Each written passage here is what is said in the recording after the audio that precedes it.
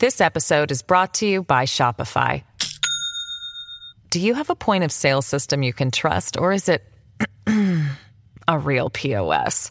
You need Shopify for retail. From accepting payments to managing inventory, Shopify POS has everything you need to sell in person. Go to shopify.com/system, all lowercase, to take your retail business to the next level today. That's shopify.com/system. Hello, everybody. This is Marshall Poe. I'm the editor of the New Books Network. NBN listeners like to read books and buy them. So we thought we'd tell you that right now, our friends at Princeton University Press are having a remarkable site-wide sale. You can get 50% off books, including ebooks and audiobooks, with the code 50, F-I-F-T-Y, at checkout until May 31. You can save some real money on Princeton University Press books. I encourage you to go there and check it out.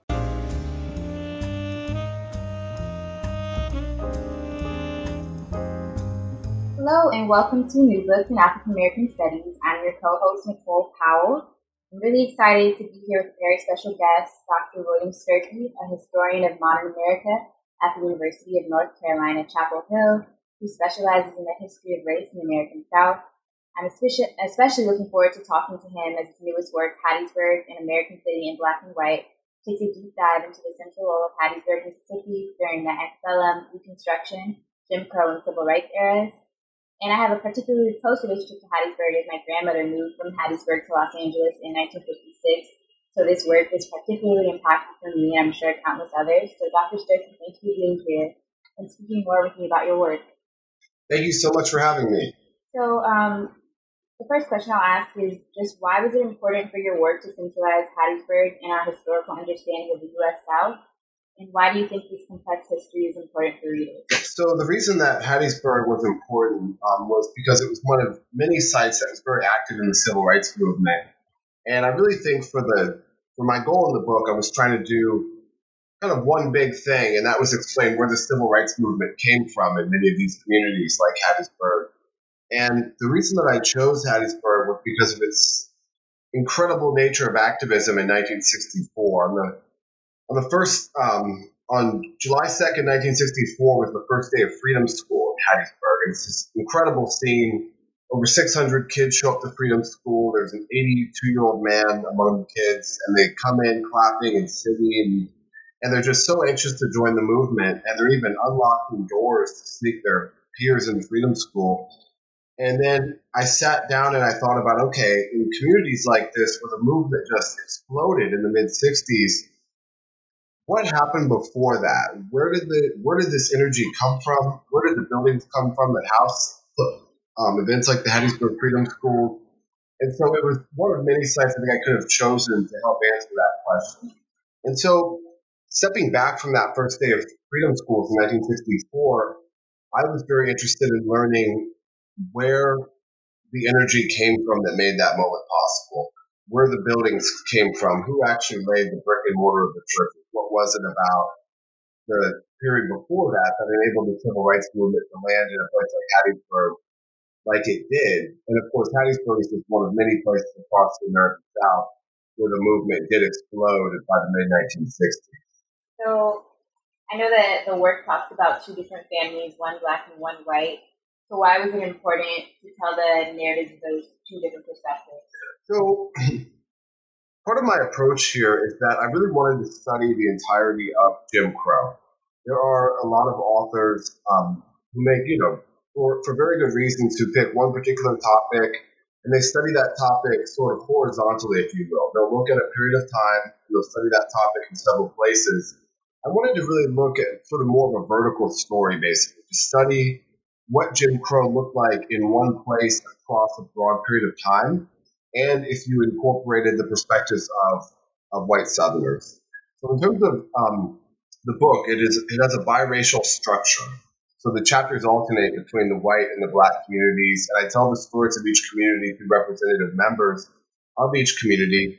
And something that I realized when I was in graduate school, quite a while ago now, that the way that especially people who focused on African American history talked about white actors was just not quite right. It was always sort of the nameless, faceless, evil evil sort of Klansmen types who were really flat. They didn't change. They didn't have motivations. They were just these racist white folks. And I really wanted to probe more deeply into the motivations and the realities facing white Southerners, and to think about how that affected Jim Crow, because they were as much a part of the system as Jim Crow as African Americans were. And with the African American perspective, I knew that I could tell the story about the broader changes in the community, and that'd be a really interesting thing to do. But I thought that it would go to another level if I was able to do that through one particular family.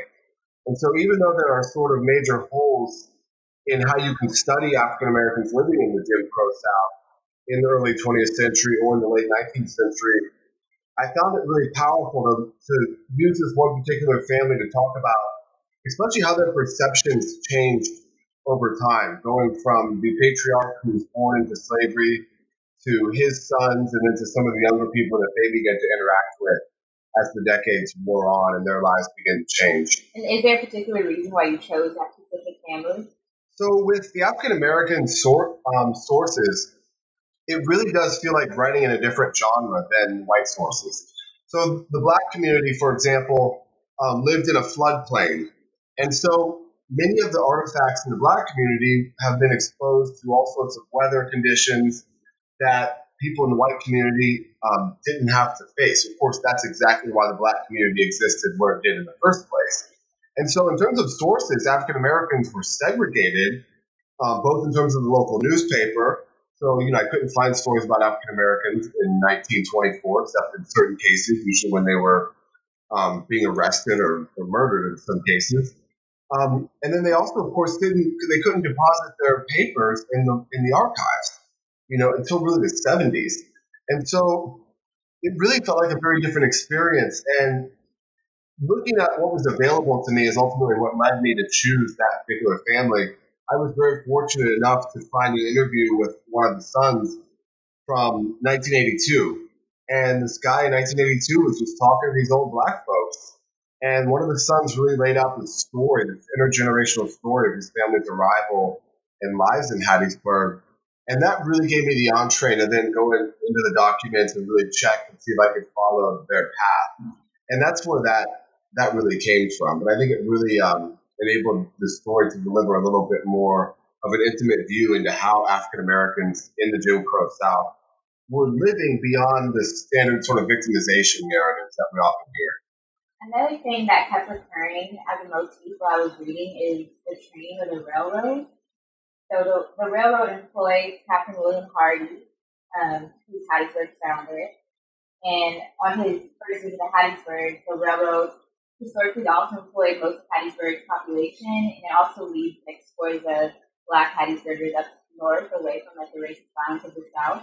Could you speak more about the role of the railroad in Hattiesburg and in our historical understanding of the U.S. South more broadly?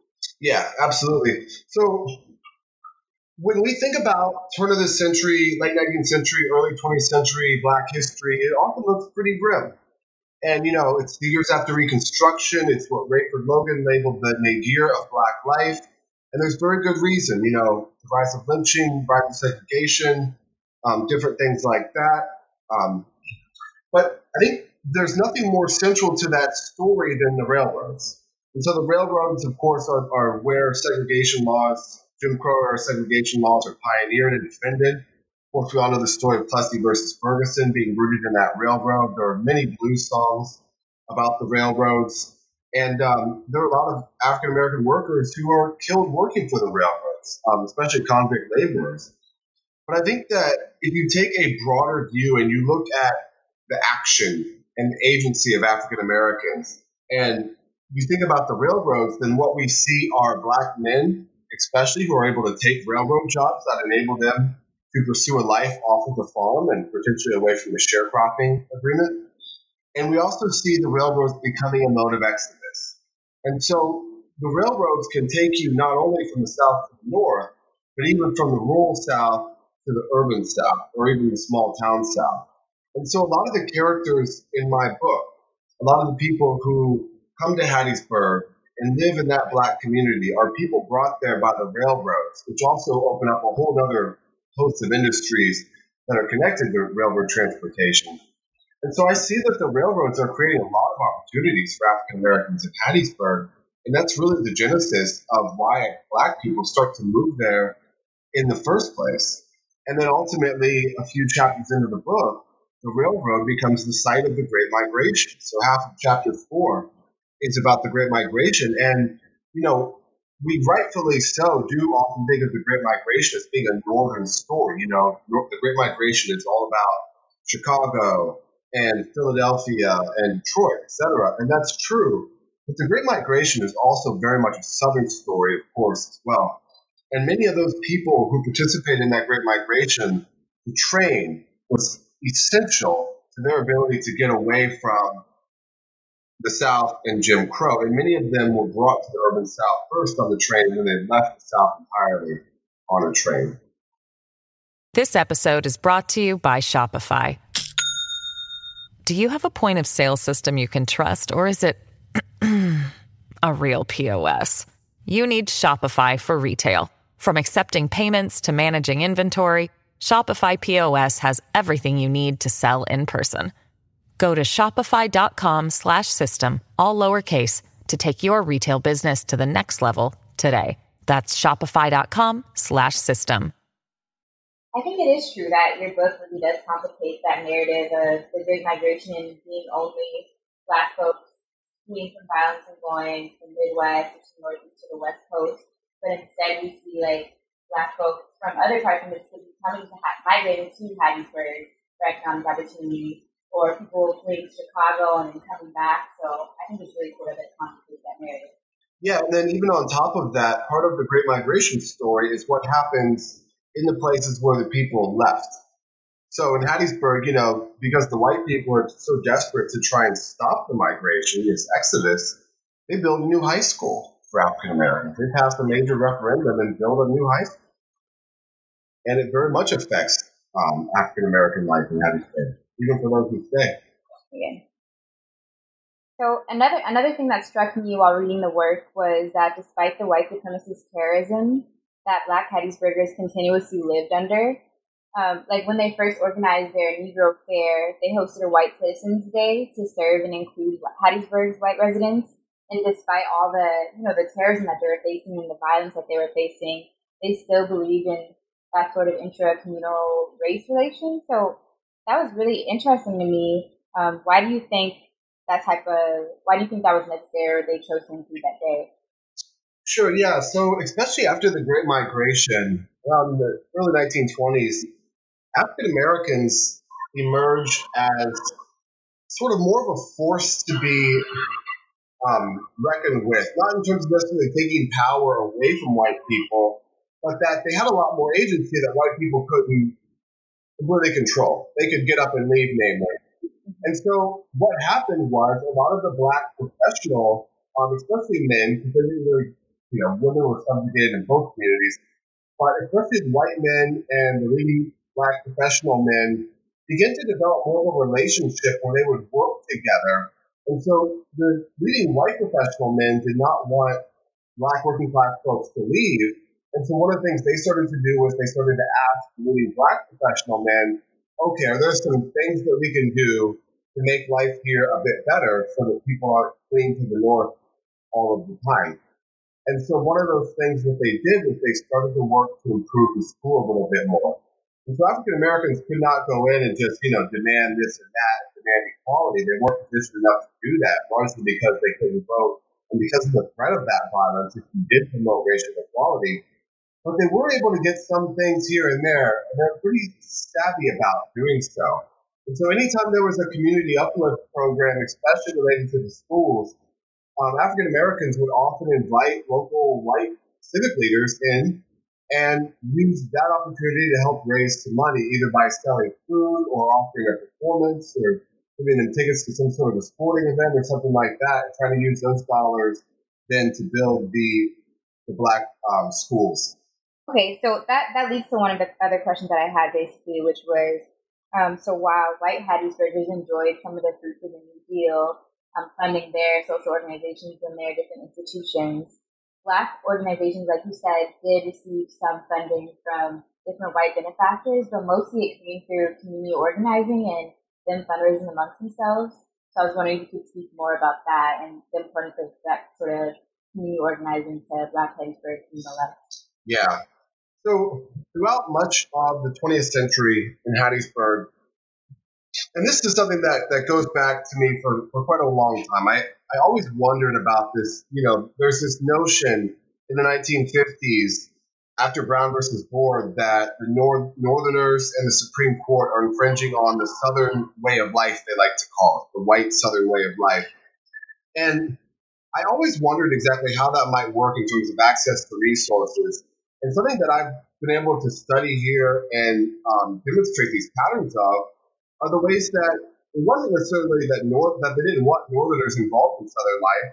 They were begging for Northerners to provide resources and for the federal government to provide resources throughout the entirety of Jim Crow. The Southern way of life, what it actually was it was white people consolidating those outside resources among their own race and blocking African Americans from accessing both those outside resources and federal guarantees to citizenship, namely the 14th and 15th Amendment. And so, especially during the Great Depression and World War II, white Hattiesburgers were just clamoring over themselves to gain access to resources provided by the New Deal, especially the WPA funding and the CCC. Meanwhile, African Americans, because they couldn't vote, they couldn't apply for those same programs.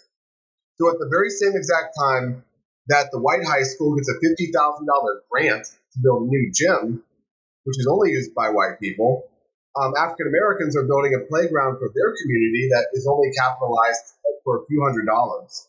And so one of the remarkable things that we see here are Black people who don't have access to the resources provided by the federal government because they can't vote, are then able to pull together resources from the community in multi-year efforts in order to build things in their own neighborhoods, which is just remarkable considering the incredible disadvantages that they had. Had they had access to federal resources like the white citizens did, then they would have been able to do much more. But I think it's still pretty remarkable what they were able to build and accomplish, even though they were being blocked. And I think a lot of that comes from the work that happened in the Black church. And you mentioned that, like the Black church provides humanity and dignity in ways that Black Hattiesburgers couldn't find outside of that. And you also mentioned like the Black Hattiesburg was a benefactor, the Black church in Hattiesburg was a benefactor to different Hattiesburg institutions also. So could you speak a little bit more to that and its role in the life of Black Hattiesburgers? Yeah, so the Black church was central, and African-American professional men held all the formal titles, but as we all know, women ran everything in the church. They were the community organizers, and when you really dig a little bit deeper into the church and some of the social records, it's just remarkable what the Black women were doing to organize those churches in the communities. They were the ones that really made them run. Somebody's got to organize the pews and make sure the Bibles are there and cook meals and wash the robes and everything like that. But one of the really interesting things to me about the Black churches that I did not know was the way that they worked together in the community. So we have different denominations, and we all know, our different histories of, CME, AME, Methodist, etc., Baptist. But these churches, they were all doing their own thing. They all had different organizations, but they at various times there were umbrella groups that were religious-based groups, but that also contained the top 6 or 7 Black churches. By top, I mean the biggest. But these umbrella groups contained the biggest 6 or 7 Black churches in the Black community. And when they came together, they were able to do even more. So they were. There was one point in the 1930s where they started publishing a local newspaper. They also they held contests to see who could raise the most money. They also had choir contests that they held to see who could win the most money for their church. And then members of these different organizations of the community, of the churches, belonged to different community organizations and therefore worked across different denominations in order to promote racial uplift and building infrastructure in their community. So what has been the response of current residents of Hattiesburg or people who are descendants of residents of Hattiesburg to your work? And have you relied on some of the institutions that have existed for decades in Hattiesburg to spread the news about the research that you've been doing? Yeah, so I have not had a great deal of local engagement thus far besides emails. And so I have gotten a lot of emails from different people in the community, a pretty broad cross-section, actually. And, so I lived there for an academic year, and I taught at Southern Miss. And when I did that, I was very much more in touch with things that were happening, even though people didn't always know who the heck I was. I was in the churches, and then there's an old black USO center that's now a Black History Museum. And so, I was there all the time, and I was around. So I was a little bit more connected then. But I'm going there in October, and I'm looking forward to that. The city is having quite a few events related to the book, and so I'm really looking forward to that visit. Are they going to have the mobile street fair? Yeah, it's the first Saturday every October. And it's, just as I open up the book, it's really hard to imagine that community thriving in the way that it once did, or at least existing in the way that it once did, because so much has been sort of left out. And I think that's pretty common for Black communities across the South, especially after the movement. And the most prominent members of that community were allowed to move into other neighborhoods. They've really gone neglected, and the city has not put resources in to the neighborhood to maintain it. So your work also discusses some of the sexual violence that Black women consistently face in Hattiesburg. And when I was reading, I was thinking about Daniel McGuire's Dark End of the Street. And that doesn't really specifically talk about or focus on Hattiesburg, but there's a discussion of Hattiesburg in that work. And I was just wondering what other scholars or scholarship you've engaged with while you were writing your work. So, Tara Hunter's book was really essential to me. And, certainly Tiffany Gill as well. And I'm forgetting the other woman's name, but Cooking in Other Women's Kitchens too. And, honestly, Anne Moody helps a lot because you learn about the ways that, sexual assault is not something that is well documented. Black women often couldn't even, make accusations in public without fear of repercussions happening. And so it's pretty tricky to track that. But what you do is, obviously you read as much as you can, but in the oral histories, there are parts here and there, some of the Black women that lived in Hattiesburg. And, pairing those together with other oral histories from Black women that lived across the South was very helpful to get a better understanding of that. But then as you said, the first white man convicted of raping a Black woman in Hattiesburg, I believe, was 1965. So before that, it's a lot of silence, and you just have to get a sense of what life actually looks like if you are a Black woman working in the home of a white family, especially, and what that proximity might put you at risk for. But it's something that I try to balance. I can't make a lot of assumptions, but you're just trying to describe what Black life is like. And I use the bits of scholarship available, but then also oral histories to do so. So what do you hope that readers will gain from this deep dive into understanding Hattiesburg? I think the primary thing is that African Americans were not merely just sort of sitting around letting things happen to them in the Jim Crow South. The histories of racial violence are absolutely real, of course, but there is so much more depth there in terms of what Black life was like during the era of Jim Crow. One of the other things, too, is that you can never really understand Jim Crow if you don't understand the perspective of all actors in one place. It wasn't just about Black people. There were power dynamics there. And if you understand better the struggles of the white community that was largely in control, then you can better understand how things changed, even within Jim Crow. And then I think, the other one finally, at least for today, is that white Southerners have had so many more advantages in terms of resources from the federal government. And, this is the most pro-Democrat, Big D place in the United States of America. The white South would have been completely socialist in the 1930s if they could have just kept their resources to white folks. It was only really in the 1960s, after desegregation and African Americans gained access to the same resources, that the South began to turn Republican. And so the way that white institutions and white families and white wealth has been supported and built throughout the 20th century fundamentally excluded African Americans. And I know that many people are interested in talking about concepts such as reparations, but it's not just rooted in slavery. These gaps in wealth are fundamental throughout the 1920s, 1930s, 1940s, and beyond. And I think that's something that's really key to study is the way that white folks had access to resources in ways that African Americans just didn't, and the lingering effects of those disparate accesses today. Thank you. Yeah, I definitely think the work can help us better understand the socio-political conditions of the South and the entire country today. And thank you again for talking with me.